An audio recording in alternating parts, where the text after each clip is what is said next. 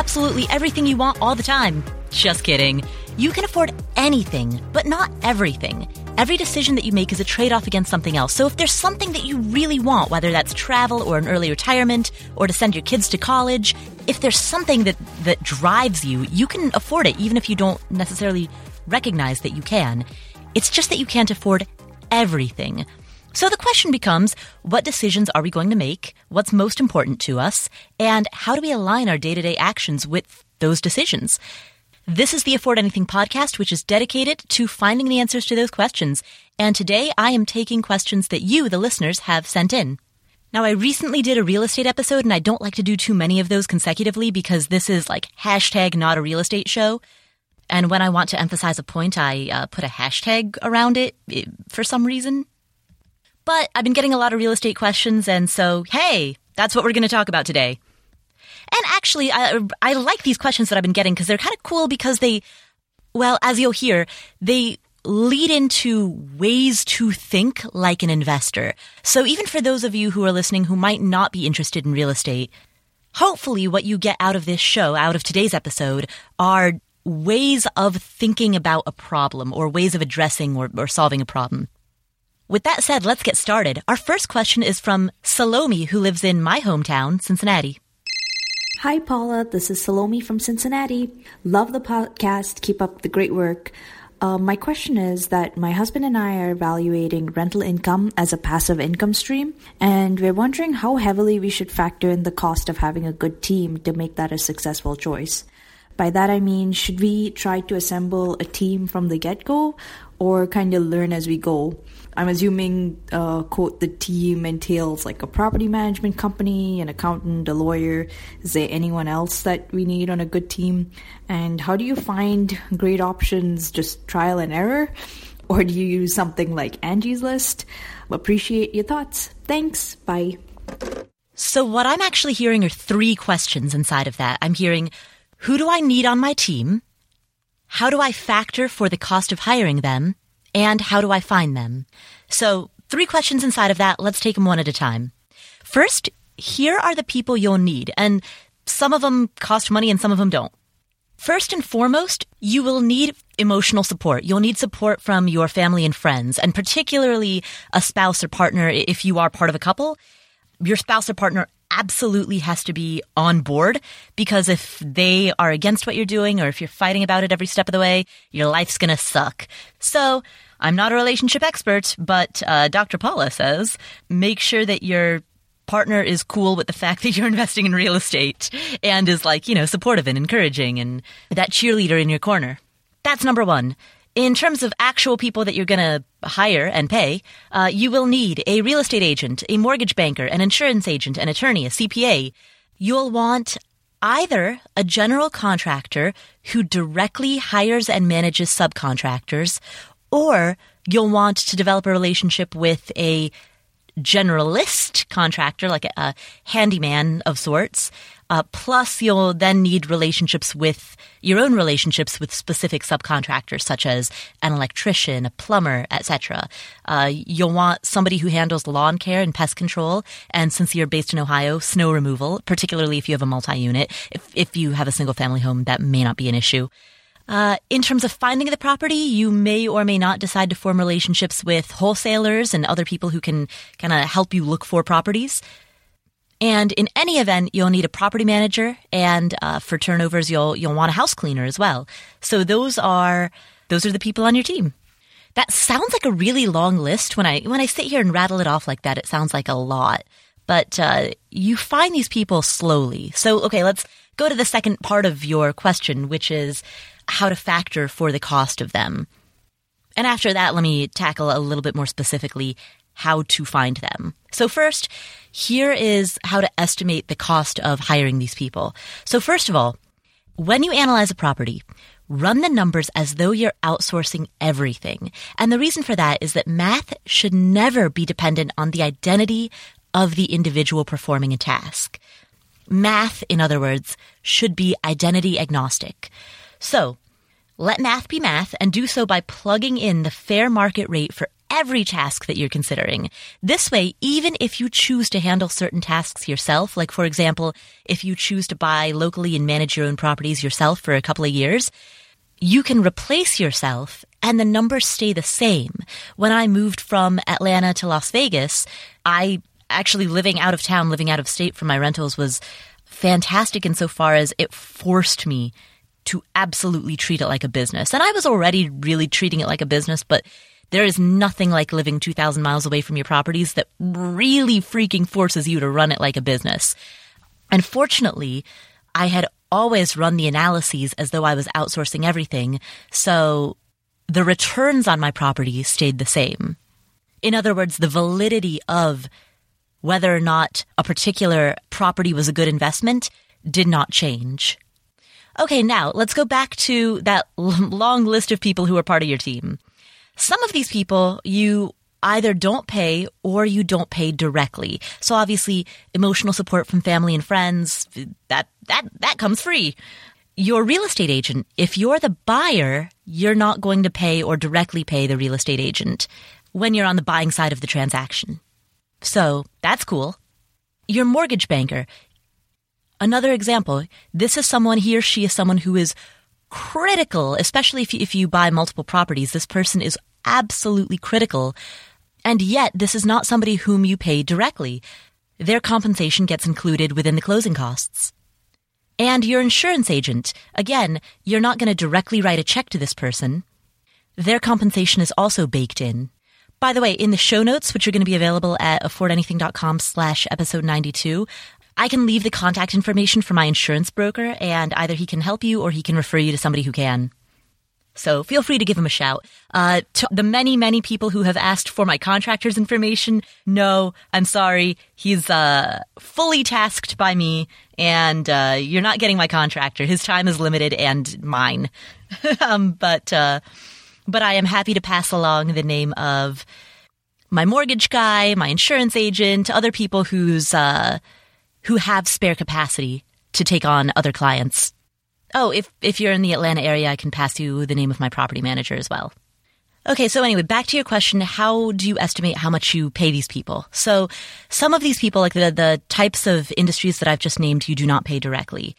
Others you do. Property managers, normally, I mean, it varies, of course, but for the purposes of analysis, I would make a ballpark estimate of about 10% of gross rents.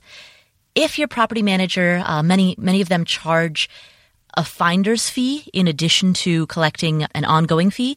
So if they place a tenant, then they will often charge a finder's fee of between half a month to 1 month's rent. For the purpose of doing an analysis, you can plug that into the equation, into the spreadsheet, by increasing their compensation by 1%. So in other words, if you are working with a property management company that charges an ongoing fee of 10% of gross rent, plus they charge a finder's fee when they place a tenant of 1 month's rent, then in order to adjust for this within that spreadsheet, estimate that they're going to charge 11% in total. Functionally, what this does is it amortizes their finder's fee across the span of a year and allows you to then plug that into your spreadsheet when you are running the numbers on a property. So that's ballpark how much you can estimate for your property manager. Now, in terms of how much you would pay contractors, this is where it gets a little tricky because for this you need to estimate the cost of ongoing repairs and maintenance. Now, I'm not talking about upfront renovations that get it rent ready for the first tenant. I'm talking about ongoing repairs and maintenance, i.e. operating expenses throughout the life of your property. The general rule of thumb, and this is a very rough ballpark, but the rule of thumb is approximately 1% of the property value per year. So for every $100,000 worth of house, the general rule of thumb is to estimate about $1,000 per year or $83 per month. And that's for operational maintenance. So for example, gutter cleaning, snow removal, restaining the deck, tuning up the AC, just those general maintenance and minor repair type of activities. Now, you'll also have an expense that's known as CapEx, or major capital expenditures. This covers things like replacing the roof, replacing the windows, replacing the cabinets and countertops, all of those major renovations that need to happen. Again, not up front because that's calculated differently, but over the life of your ownership of the property. You will eventually, if you own a property long enough, you'll have to replace the flooring and the siding and the windows and all of that. So, your original question was, of course, how do you estimate the amount of money that you would be paying to the people on your team? And in order to know that, you're going to have to estimate CapEx. So in order to do that, in order to get the most accurate estimate, you'll need a spreadsheet. So in column A, list every major item within the property, all of its major components. Column B, list the total lifespan of each of those components. And column C, you can then calculate its cost per year of each component. So for example, let's say that you have an asphalt shingle roof that, based on its size, costs $12,000 to replace and needs to be replaced every 24 years. That means your roof costs $500 per year, or $42 a month. So that would be in one row of that spreadsheet, right? And then in the next row, let's say you've got flooring, and your flooring costs $3,000 to replace, and it needs to be replaced every 10 years. That means your flooring costs $300 a year, or $30 a month. So if you do this with every major component within the house, you'll be able to estimate CapEx expenses for that property. Now, bear in mind, this is over the long-term life of the property. Your short-term expenses, meaning your actual CapEx outlays within the next 2 to 10 years, will, of course, depend on the age and condition of the property at the time of purchase. But what you're doing in this step is you're calculating the long-term aggregate cost of CapEx. You're at least making an estimate of that. Now, I want to pause here and say that there's always a risk when we talk about generalized rules of thumb. But rules of thumb are developed because they're easy. And there are some investors who, as a general rule of thumb, will estimate that CapEx will cost somewhere between 8 to 10% of gross rent. And I hesitate to say that because there are many problems with that rule of thumb, just as there are a lot of problems with the previous rule of thumb I mentioned. 1% of the purchase price of the property as repairs and maintenance.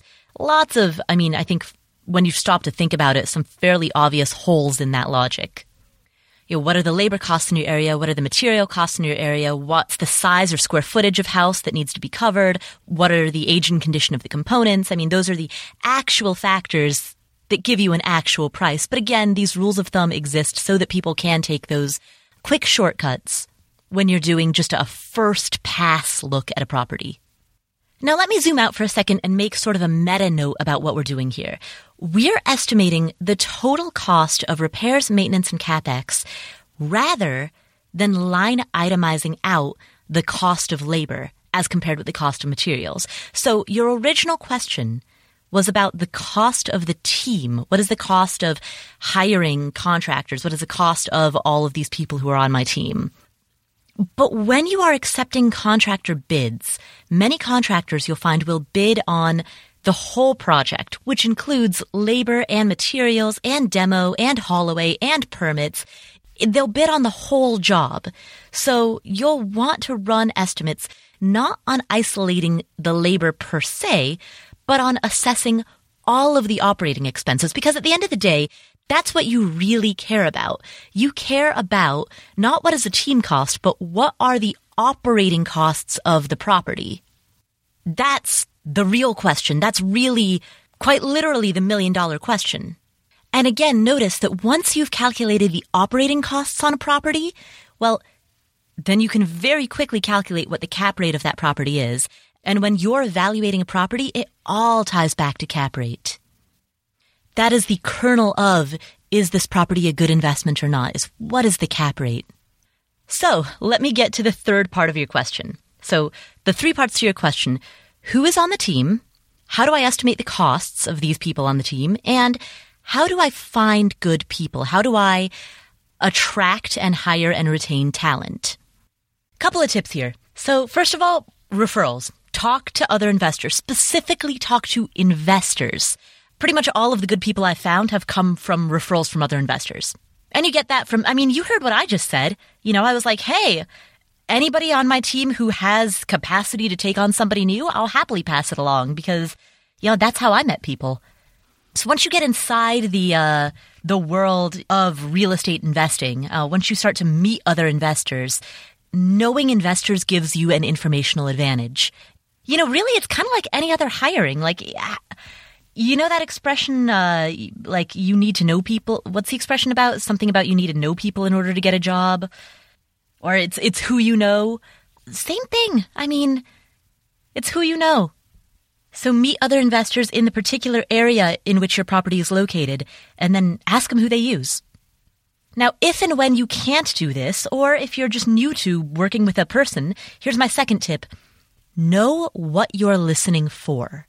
So if a contractor or an agent or anybody gives you the type of advice or recommendations that he or she would give to an owner-occupant, don't work with them.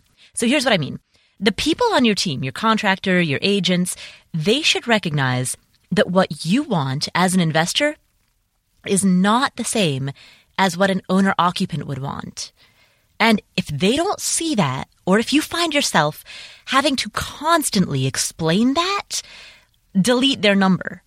So if a contractor, for example, upsells you or attempts to upsell you to like some low VOC organic paint and then beveled edging on the countertops and, stuff that's like cute, then that contractor at a, I think, very fundamental level does not understand that you are an investor. Even if you've said that many times, that contractor still doesn't understand that your thinking process is going to be different than that of an owner-occupant.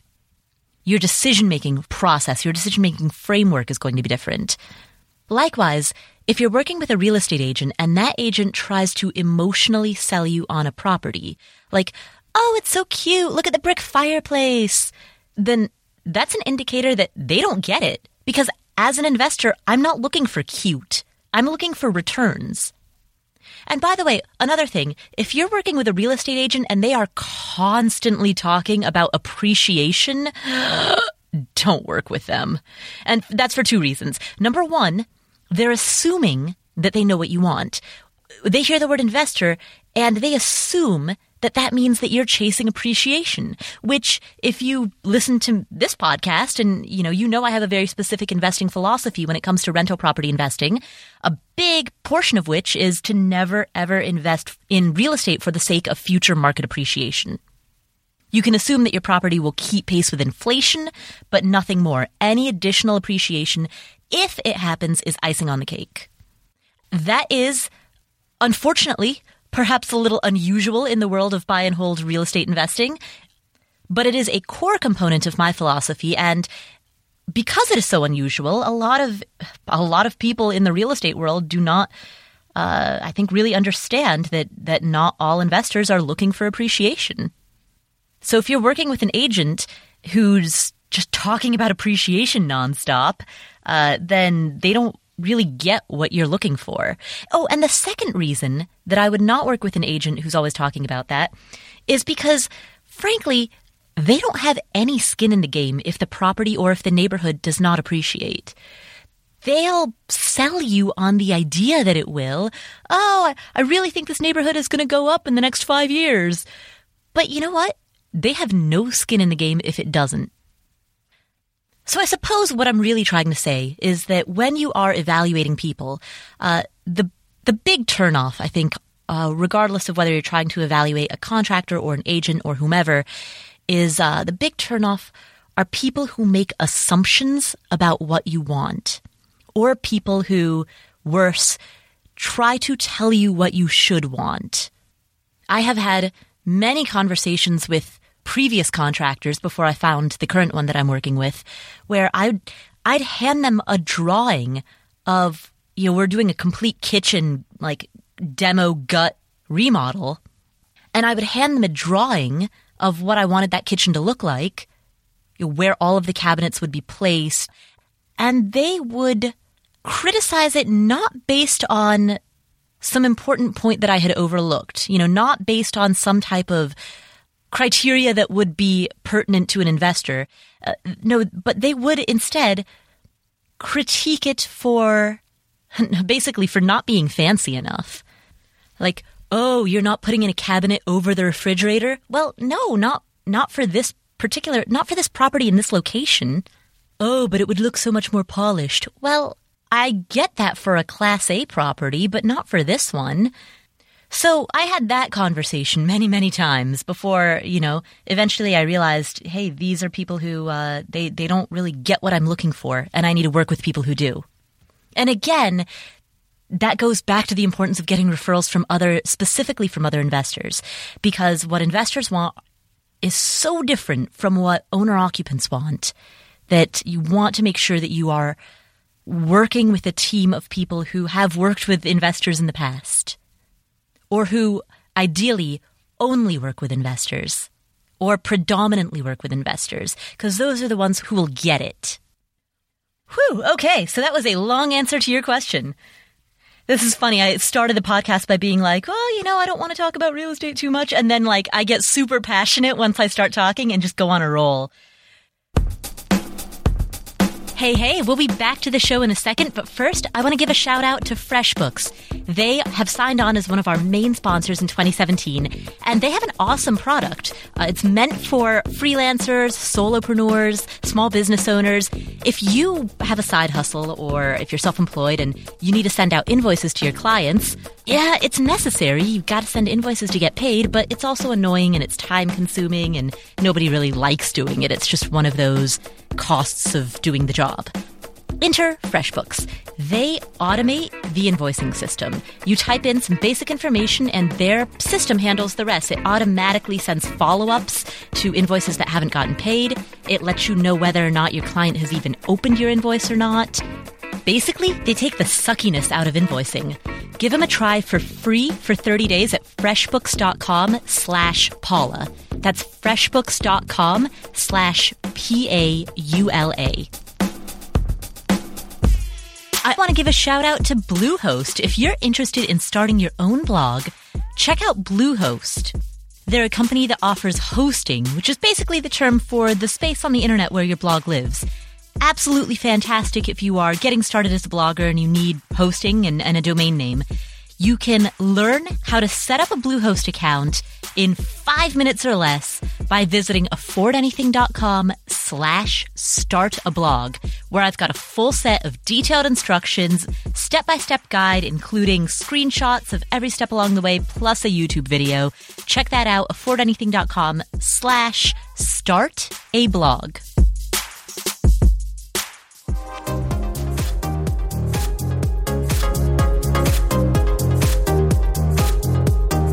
Hey, let's listen to our next question. This one comes from Doug.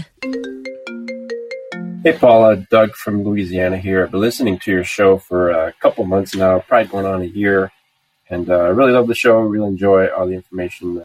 My question is about getting into a first-time rental property.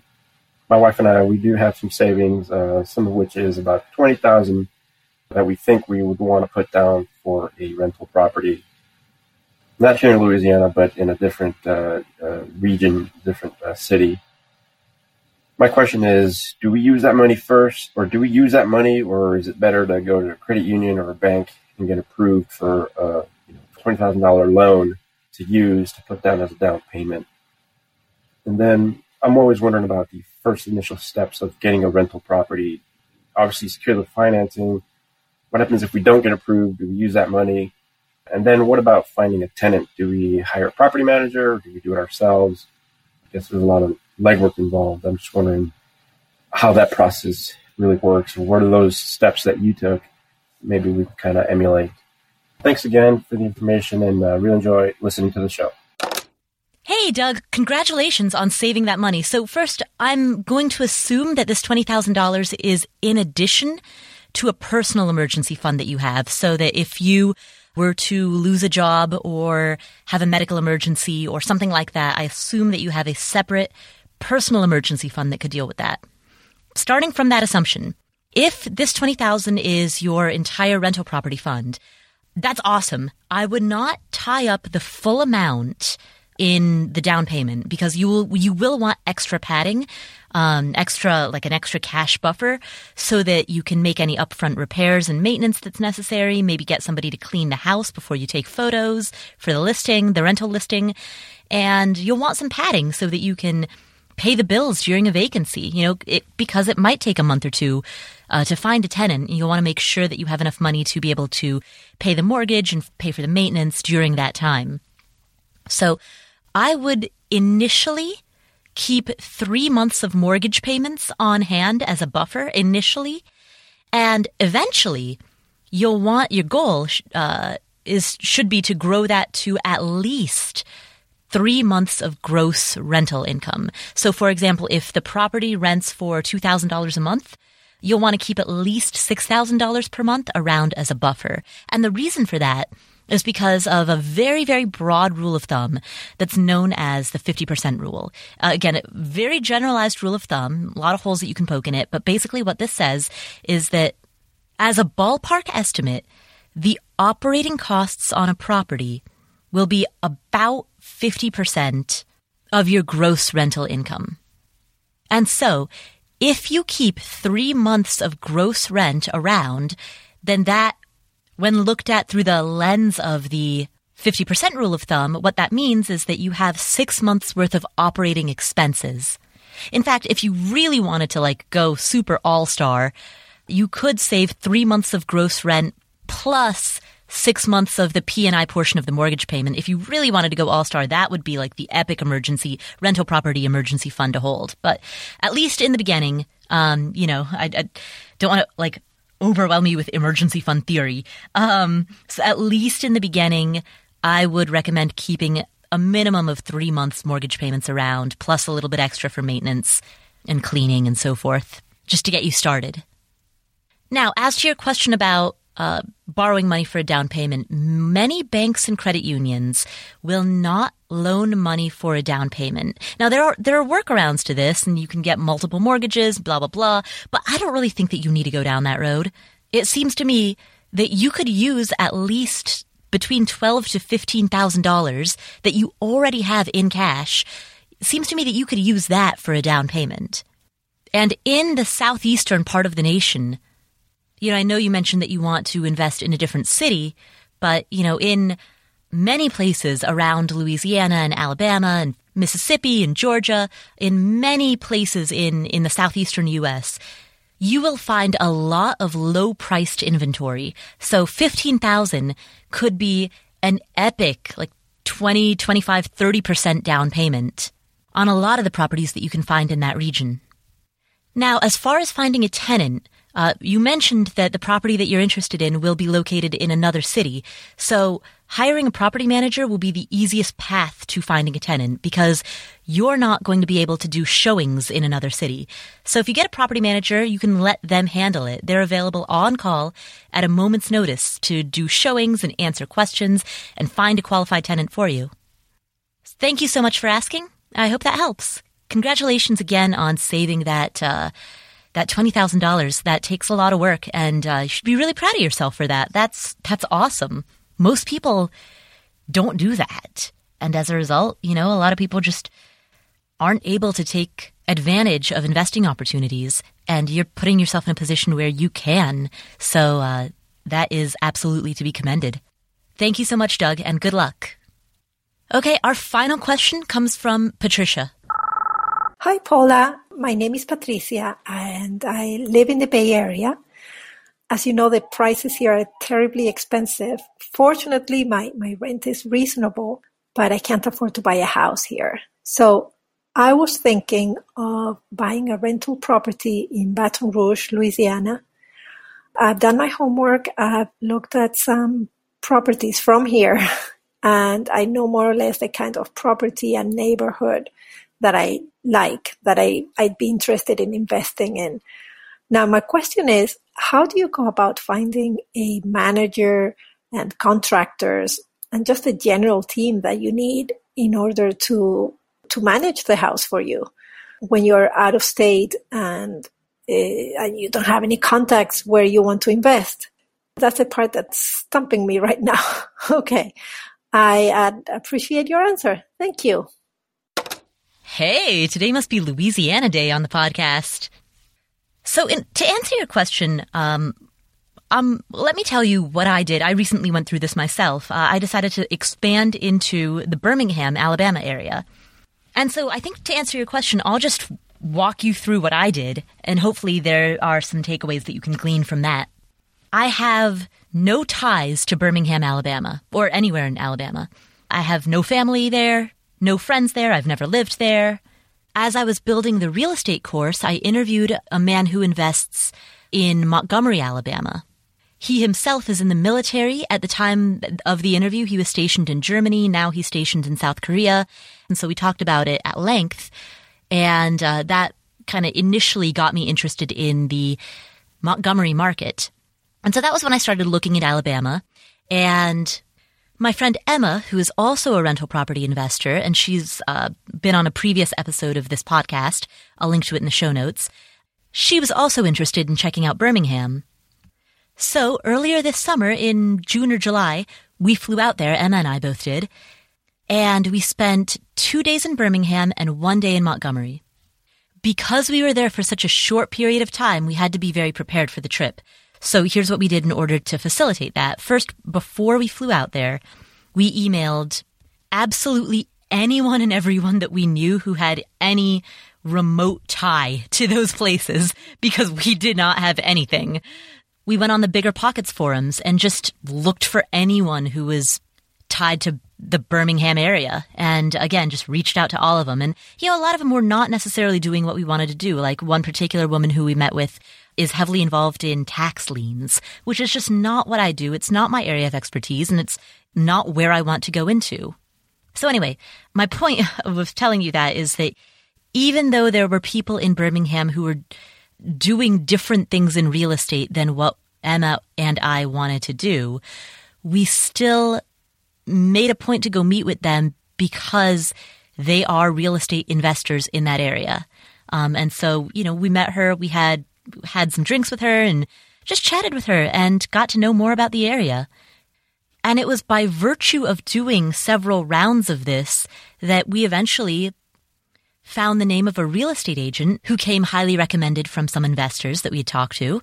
My last day in Birmingham, Emma had already flown back home. That agent and I toured several properties. By this point, we had already narrowed down to what neighborhood in Birmingham we wanted to be in. And this one particular property that we looked at had some significant structural damage. You could see major cracks in the foundation. And so then I asked him, well, who do you know? And because he's an agent who specializes in working with investors, he knew exactly which company to call that would be appropriate to a repair, a major repair like that. So in essence, I suppose what I'm saying is that you start wide. You start by just meeting absolutely anybody at all who has any tangential relationship with real estate in that area. In your case, that would be Baton Rouge. And in the beginning, because you are starting your networking, you're starting this relationship building from scratch, you don't have a strong filter. You're trying to cast a very wide net. And by virtue of doing so, you will meet one or two key people who introduce you to one or two other key people who then just keep referring you and keep introducing you on down the line. I guess the short way of answering this question is you meet people through people. Now, in my case, I was in Birmingham for 2 days, and I was able to make significant progress during that time. Now, largely that's because before flying out there, Emma and I, really Emma, I have to thank Emma for this, spent a lot of time just sending emails to people, reaching out to people, saying, hey, we're going to be in town for 2 days. Can we meet during that time? So we did the prep work in advance so that when we were there for those 2 days, it was just like boom, boom, boom, boom, meet, coffee, coffee, coffee. That's how we did it. And the excellent thing about being there was by the end of my time in Birmingham, I was able to identify the specific neighborhood that I wanted to invest in. The purpose of our trip, initially the purpose of our trip was to decide between Birmingham versus Montgomery. We ended up doing even better than that. We not only chose Birmingham, but I also chose the specific neighborhood that I wanted to be in and found an agent that I wanted to work with. So the trip went in 2 days. Wow, that was much better. 2 days in Birmingham, 1 in Montgomery. It went a lot better than I expected. All right, well, that is all for today's show.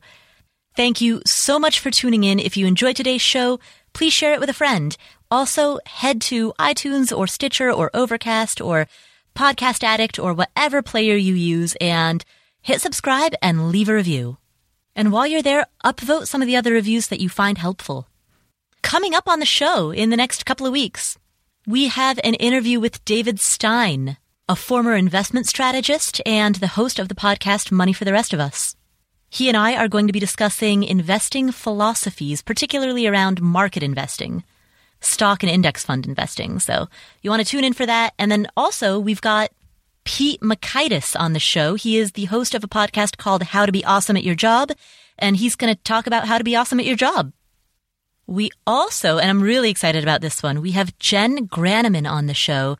She is the author of a book called The Secret Lives of Introverts. This is a fascinating book and an excellent conversation on how introverts can succeed at work, at home, and at life. So all of that is coming up in future weeks. My name is Paula Pant. This is the Afford Anything podcast. I'll catch you next week.